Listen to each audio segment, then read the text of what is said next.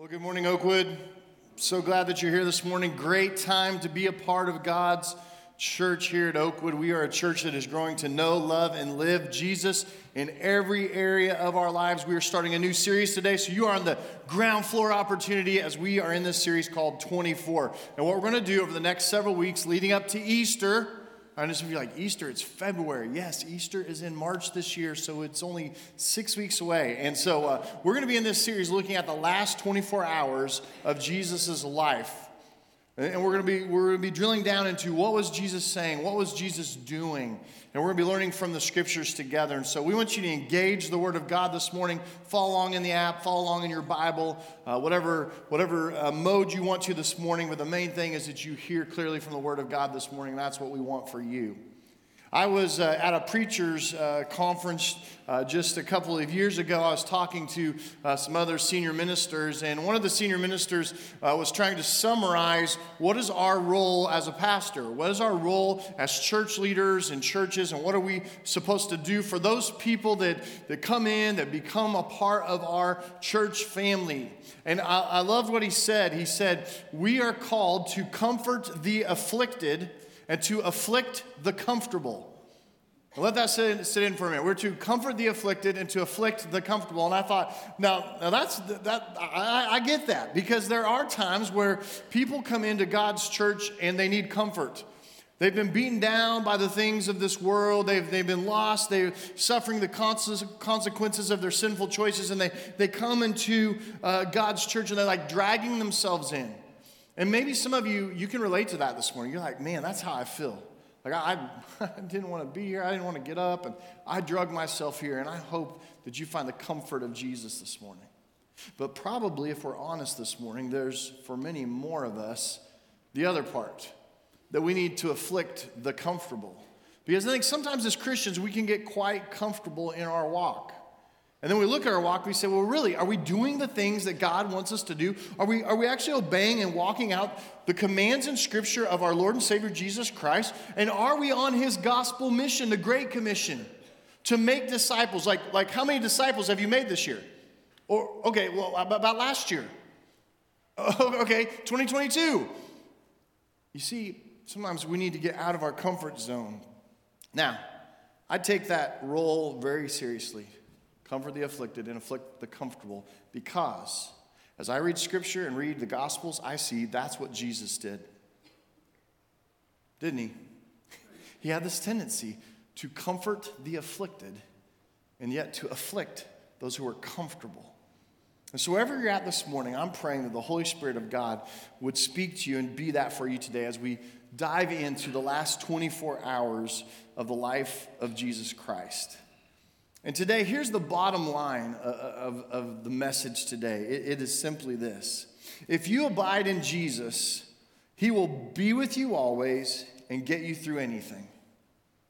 If you will abide in Jesus, He will be with you always and get you through anything.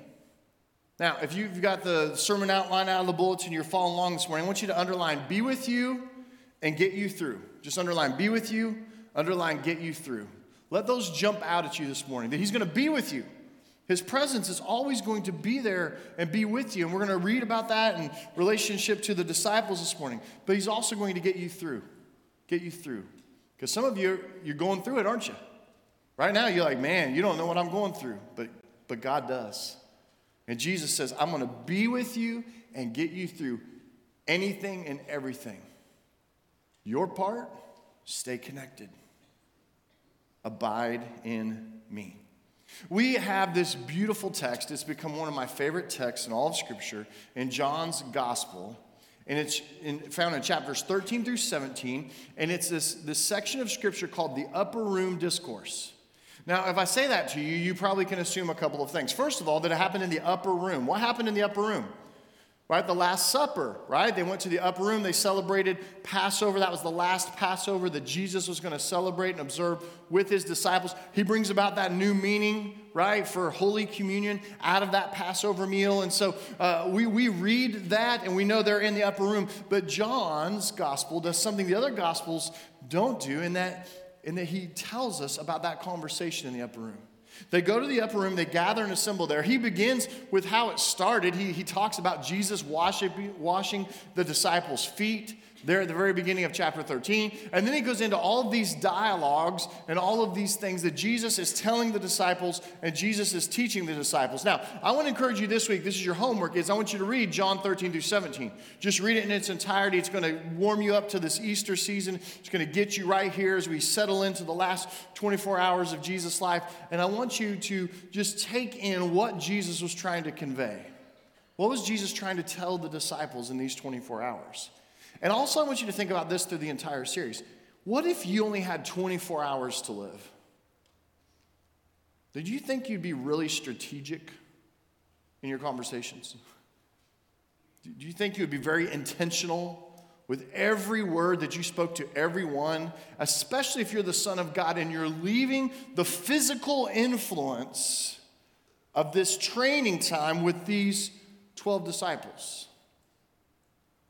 Very intentional was Jesus as he spoke these words to them. And throughout this section in this text, we find this theme that Jesus is telling the disciples, hey, I am going away. I'm leaving you. I'm leaving. He makes it clear. Now, if you've read the Gospels and you know your Bible, you know, well, that's not the first time Jesus alluded to this. I mean, Jesus has pretty much flat out told them that I'm going to die, they're going to crucify me, but on the third day I'll be raised up again.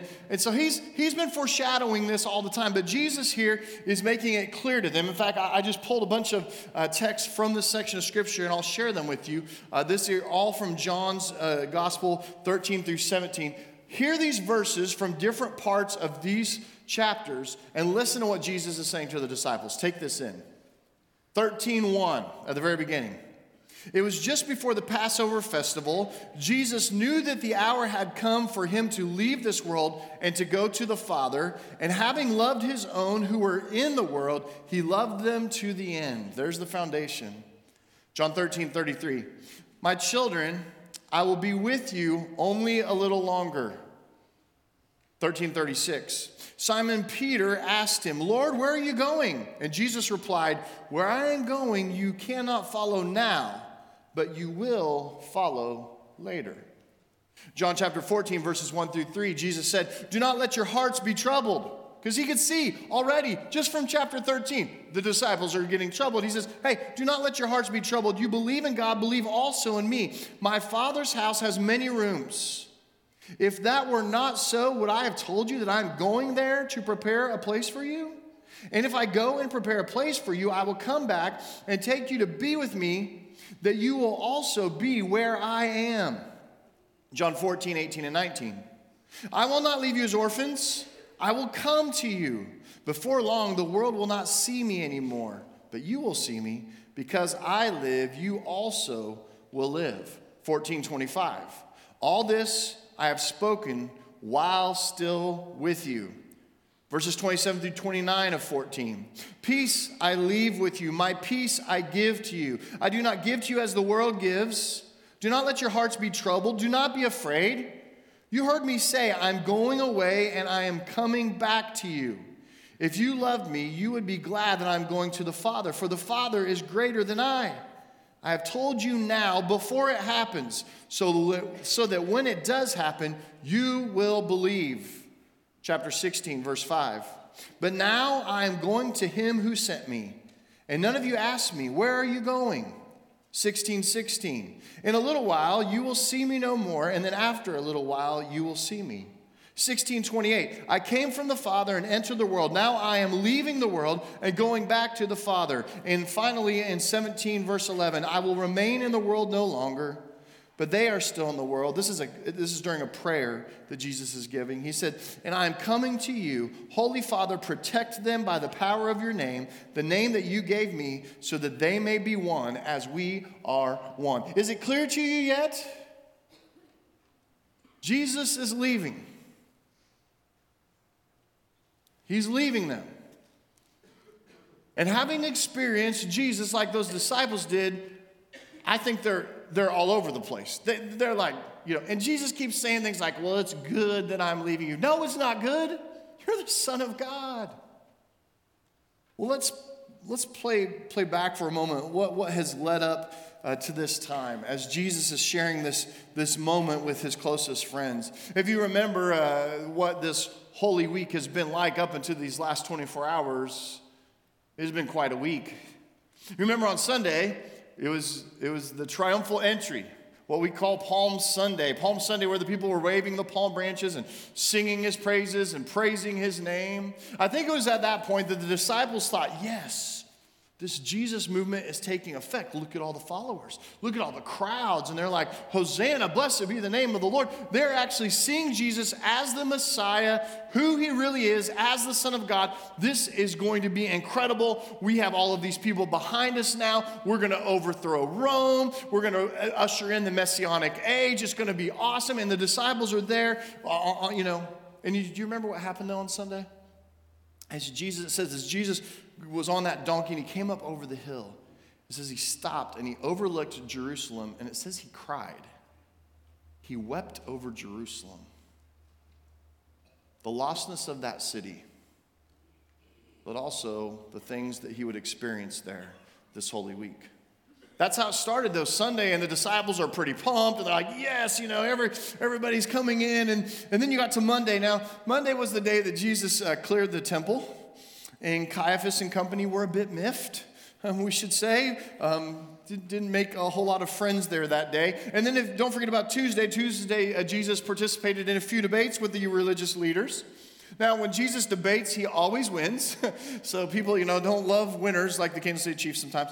People don't love winners, and so they get mad about it. But Jesus won every debate that he had because he's the Son of God.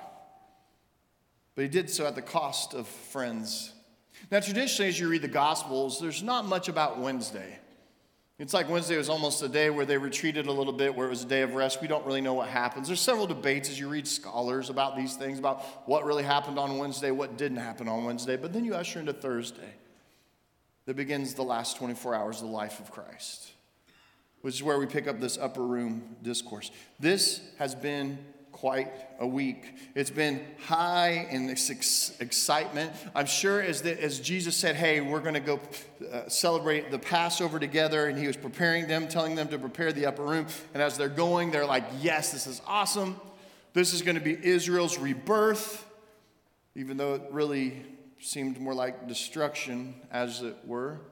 But obviously there was going to be some risk involved and maybe even the loss of life in battle, but it would all be worth it because we are going to usher in this messianic age of Israel with the Son of God. And the disciples were sold out to this. They absolutely believed all of their love and all of their loyalty now lied with Jesus. And that's why it was such a bombshell when he said all of the things I just read. That's why Jesus' announcement really bothered the disciples. You're leaving? Now? Why? What do you mean you're leaving? What do you mean that you're going? And what do you mean that it's a good thing? And so as they're in that upper room together, Jesus reveals a couple of truths to them. The first one is this: I'm leaving, but I'm sending you a helper. If you're taking notes, note, please, the capital H with the helper. I'm leaving, but I'm sending you a helper. It's with a capital H on purpose because it's a reference to the Holy Spirit. You see, the Holy Spirit is referenced all throughout John 13, 14, 15, 16, and 17. And as you go throughout this passage of Scripture, you see the Holy Spirit called three things in English. You see it referred to as the Counselor with a capital C, as the Advocate with a capital A, and as the Helper with a capital H. These are all references to the Holy Spirit of God, who Jesus says is coming.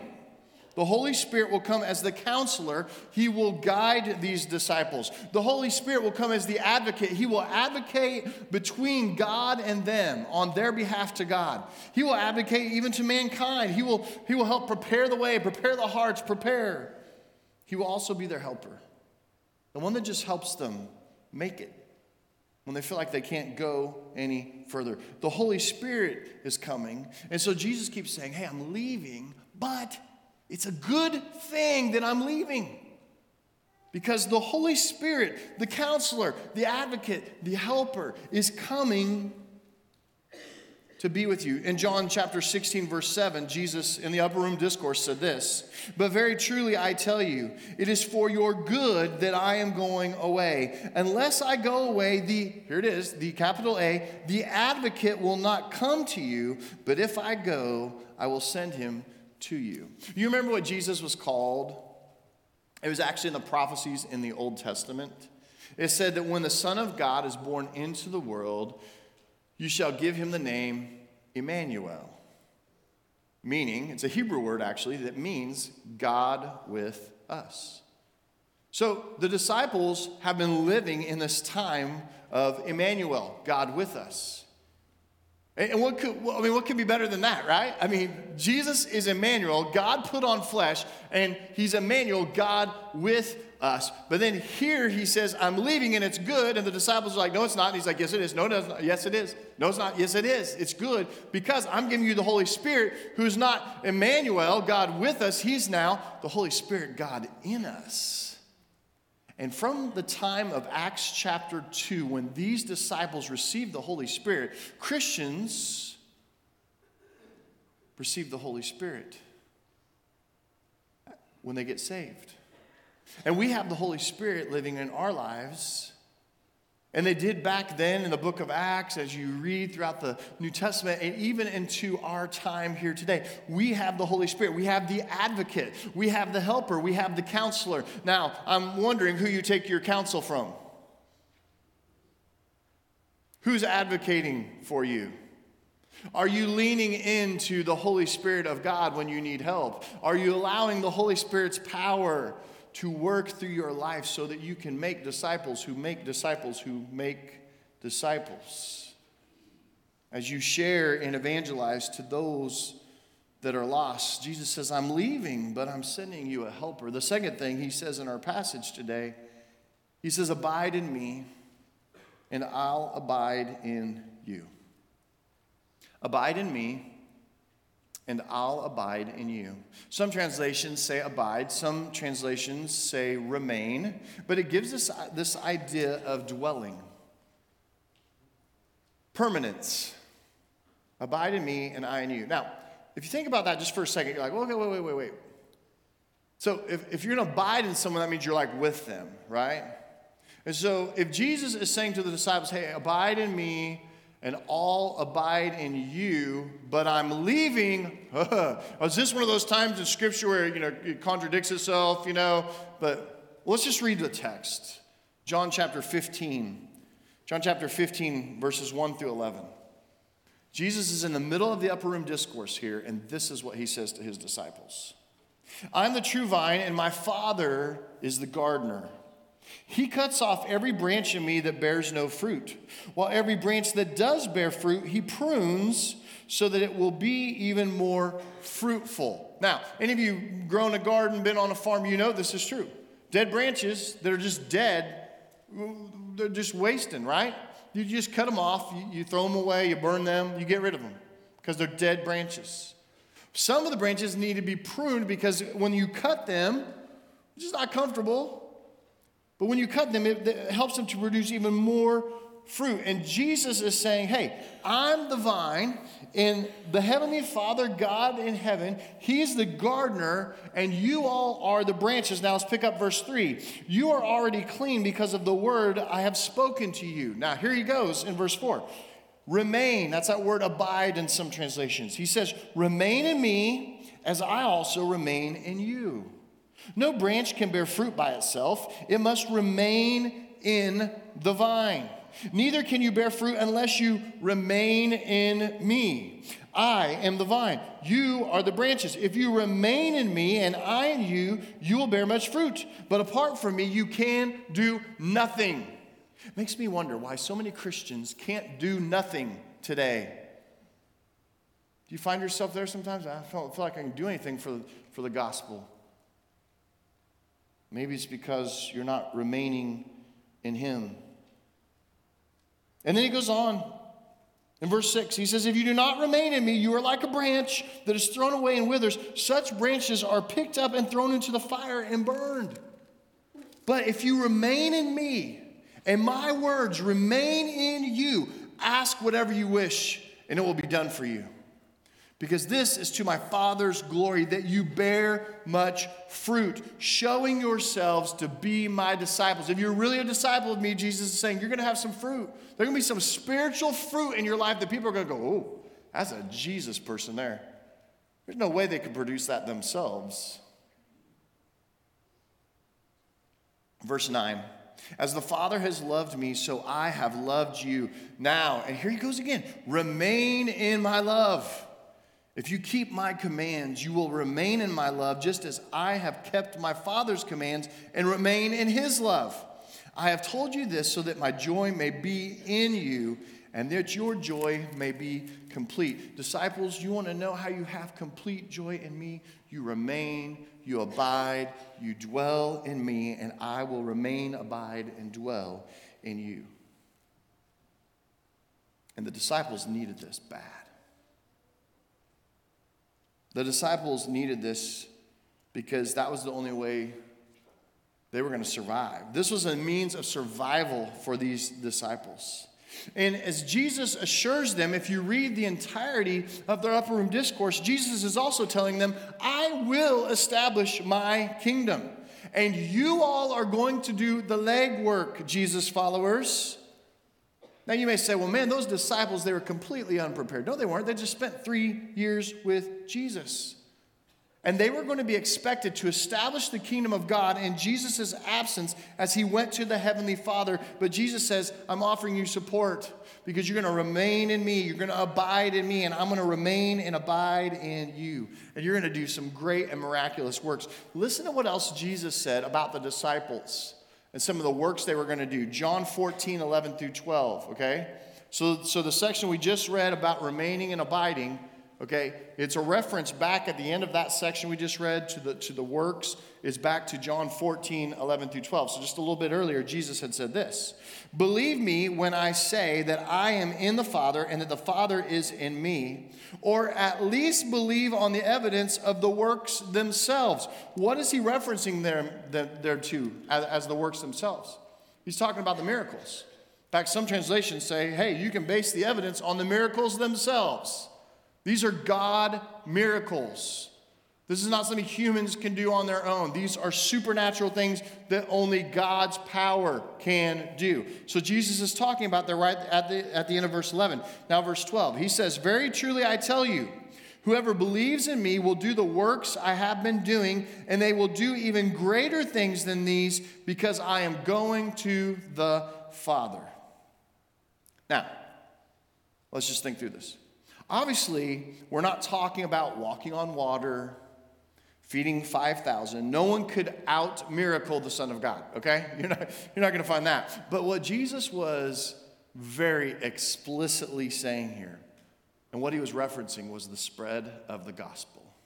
He said, the greater works that I'm going to see you all Holy Spirit-filled people do is you're going to take people that are completely lost, deplorable, headed straight to hell, and you're going to offer them the good news about Jesus, and it's going to completely change their life. You're going to see transformation right before your very eyes. You're going to see eternal destinations change. You're going to go and do greater works than you've seen me in all of my healing miracles and all the miraculous things you've seen me do. The death to life that you've seen me do in Lazarus, you're going to see it all the time as you share your faith in me. And that's why it's so important. What would he say? Apart from me, you can do nothing. Apart from me, you can do nothing. It's only by the power of God through Jesus Christ and the indwelling we have of the Holy Spirit that we can spread the gospel and win people to Jesus Christ. And it was through these disciples that the good news went out. And think about this. It went out to more people in more places, more ethnic groups, more languages, tongues, more tribes, and all social strata. And that was what the Lord was after. He wanted to be the Lord over all. And he was going to do it through these disciples.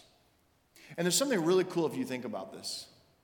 That we are all related. If you're a Christian this morning, like a real Christian, we are all related in the fact that those that Jesus had called his disciples that were in the upper room, to those that call ourselves Christians today, we can trace our spiritual family tree back to the upper room.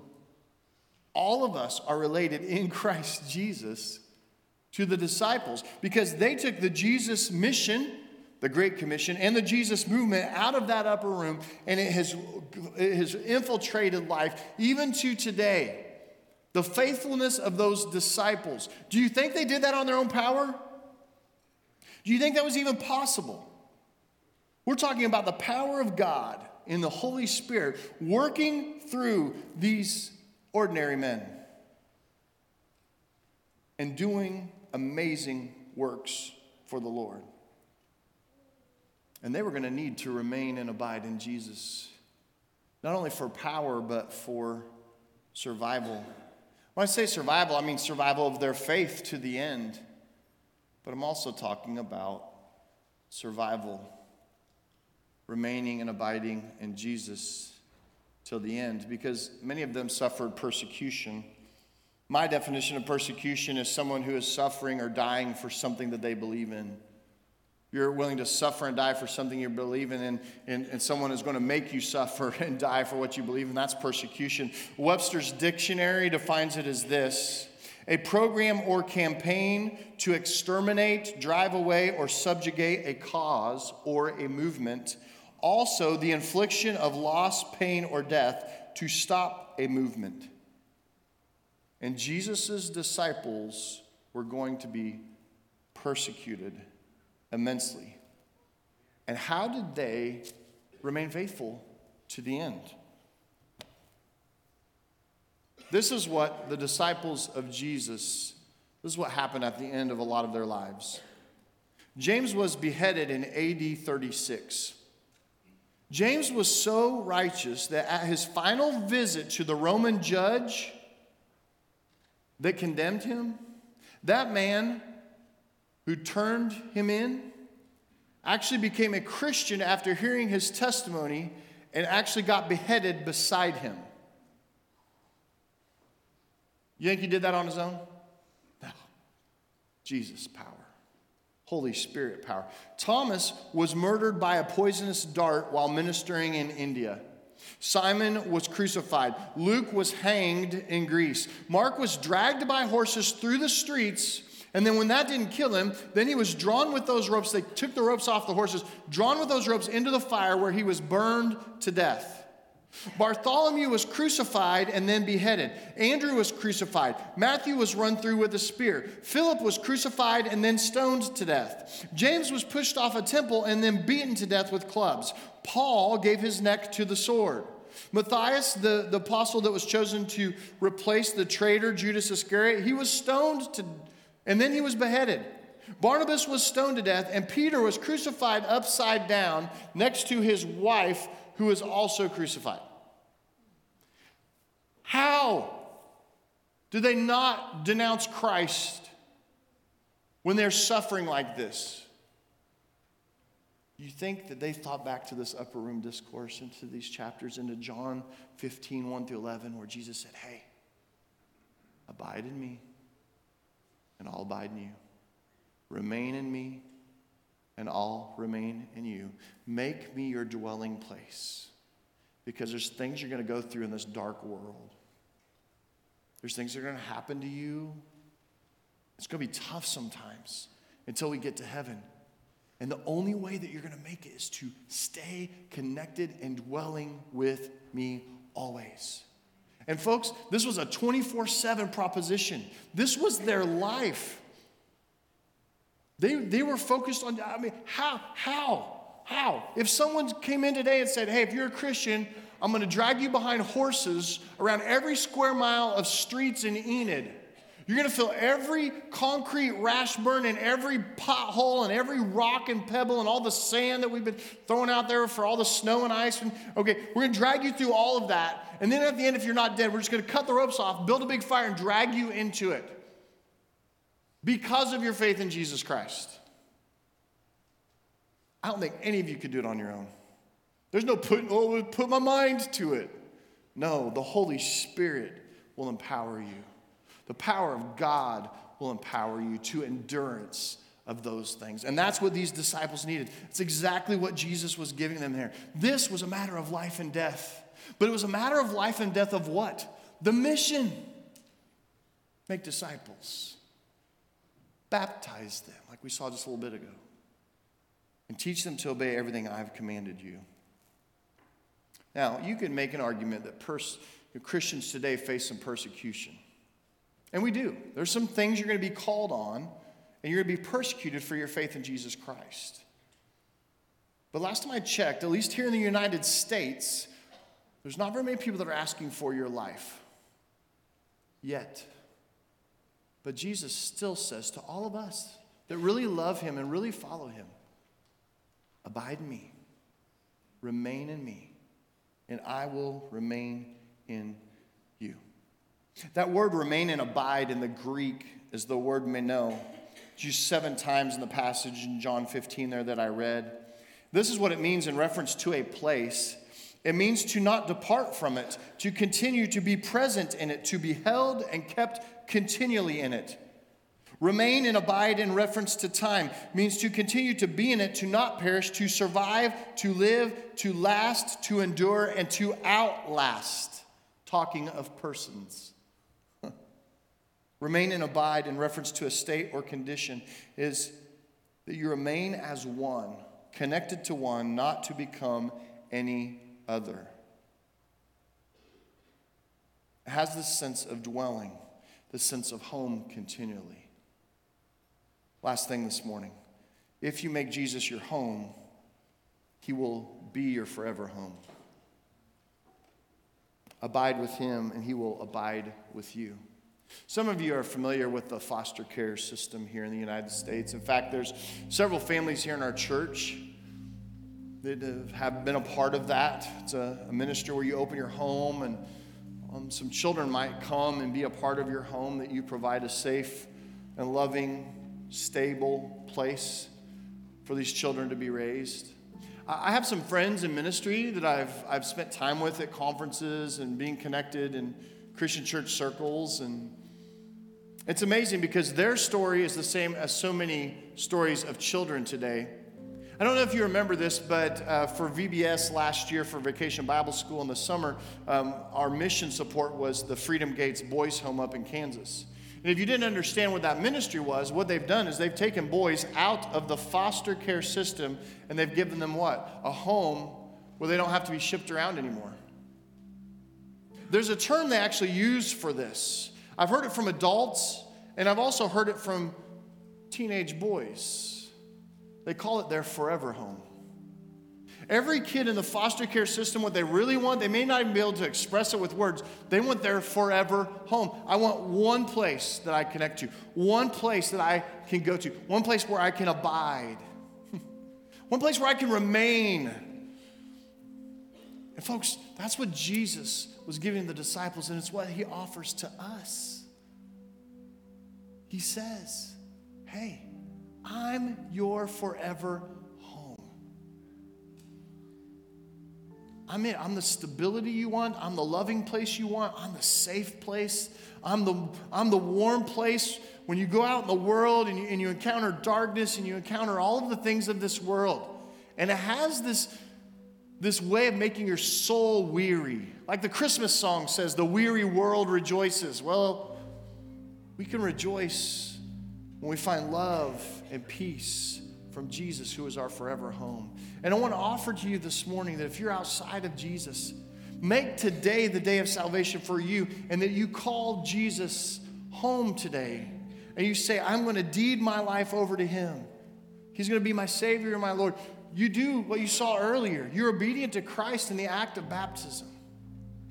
You give your life to Jesus. And for some of us, we need to be reminded that this remaining and abiding is to keep us on mission, to share our faith with others.